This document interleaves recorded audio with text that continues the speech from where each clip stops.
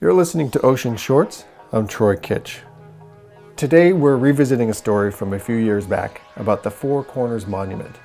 That's where Colorado, Utah, Arizona, and New Mexico all meet at one point. We'll hear from Dave Doyle. Dave was Chief Geodetic Surveyor of NOAA's National Geodetic Survey at the time of this interview, but he's since retired. So there's a widely held misperception that the longitude of the Four Corners Monument is 109 degrees west from Greenwich, England. But it's actually not.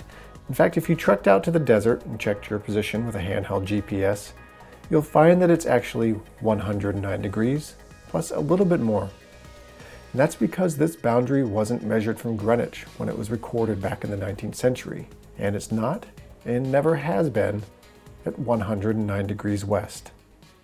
Dave Doyle explains. The reality is that was never the definition of the western boundary of Colorado, eastern boundary of Utah.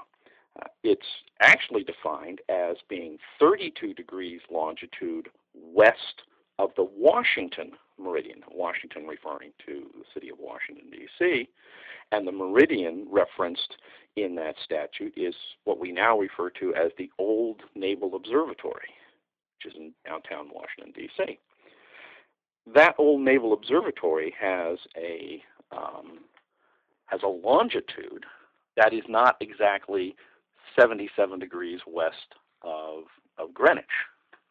It's 77 degrees, 3 minutes, and depending upon how you define it, about 4, almost 5 seconds. So when you add 32 degrees to that, you should come up with 109 degrees, 3 minutes, and roughly 5 seconds. And that 3 minutes and 5 seconds of longitude is roughly 2.5 miles. And that's where we believe the original discrepancy came from, is that somebody believed it should be at 109 degrees when that was never statutorily how it was defined. And this is where the misunderstanding comes from. The longitude of the position of the Four Corners Monument is based on a measurement taken in 1875, and the reference point used then was in Washington, D.C.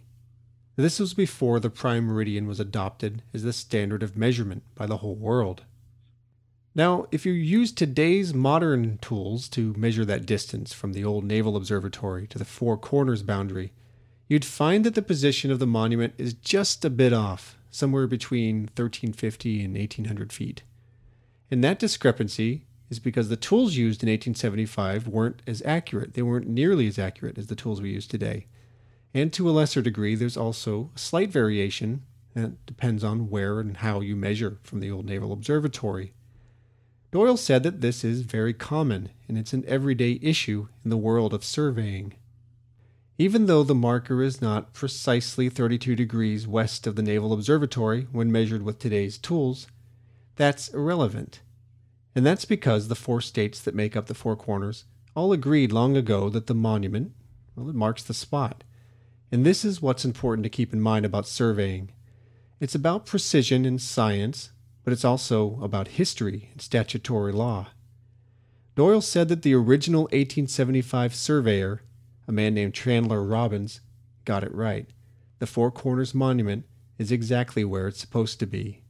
It's in its true location. It is exactly where the surveyor of the time placed it. Given the technology that he enjoyed, given the conditions that he had to work under, Mr. Robbins placed that monument exactly where he was directed to, which was 32 degrees west of the city of the meridian of Washington.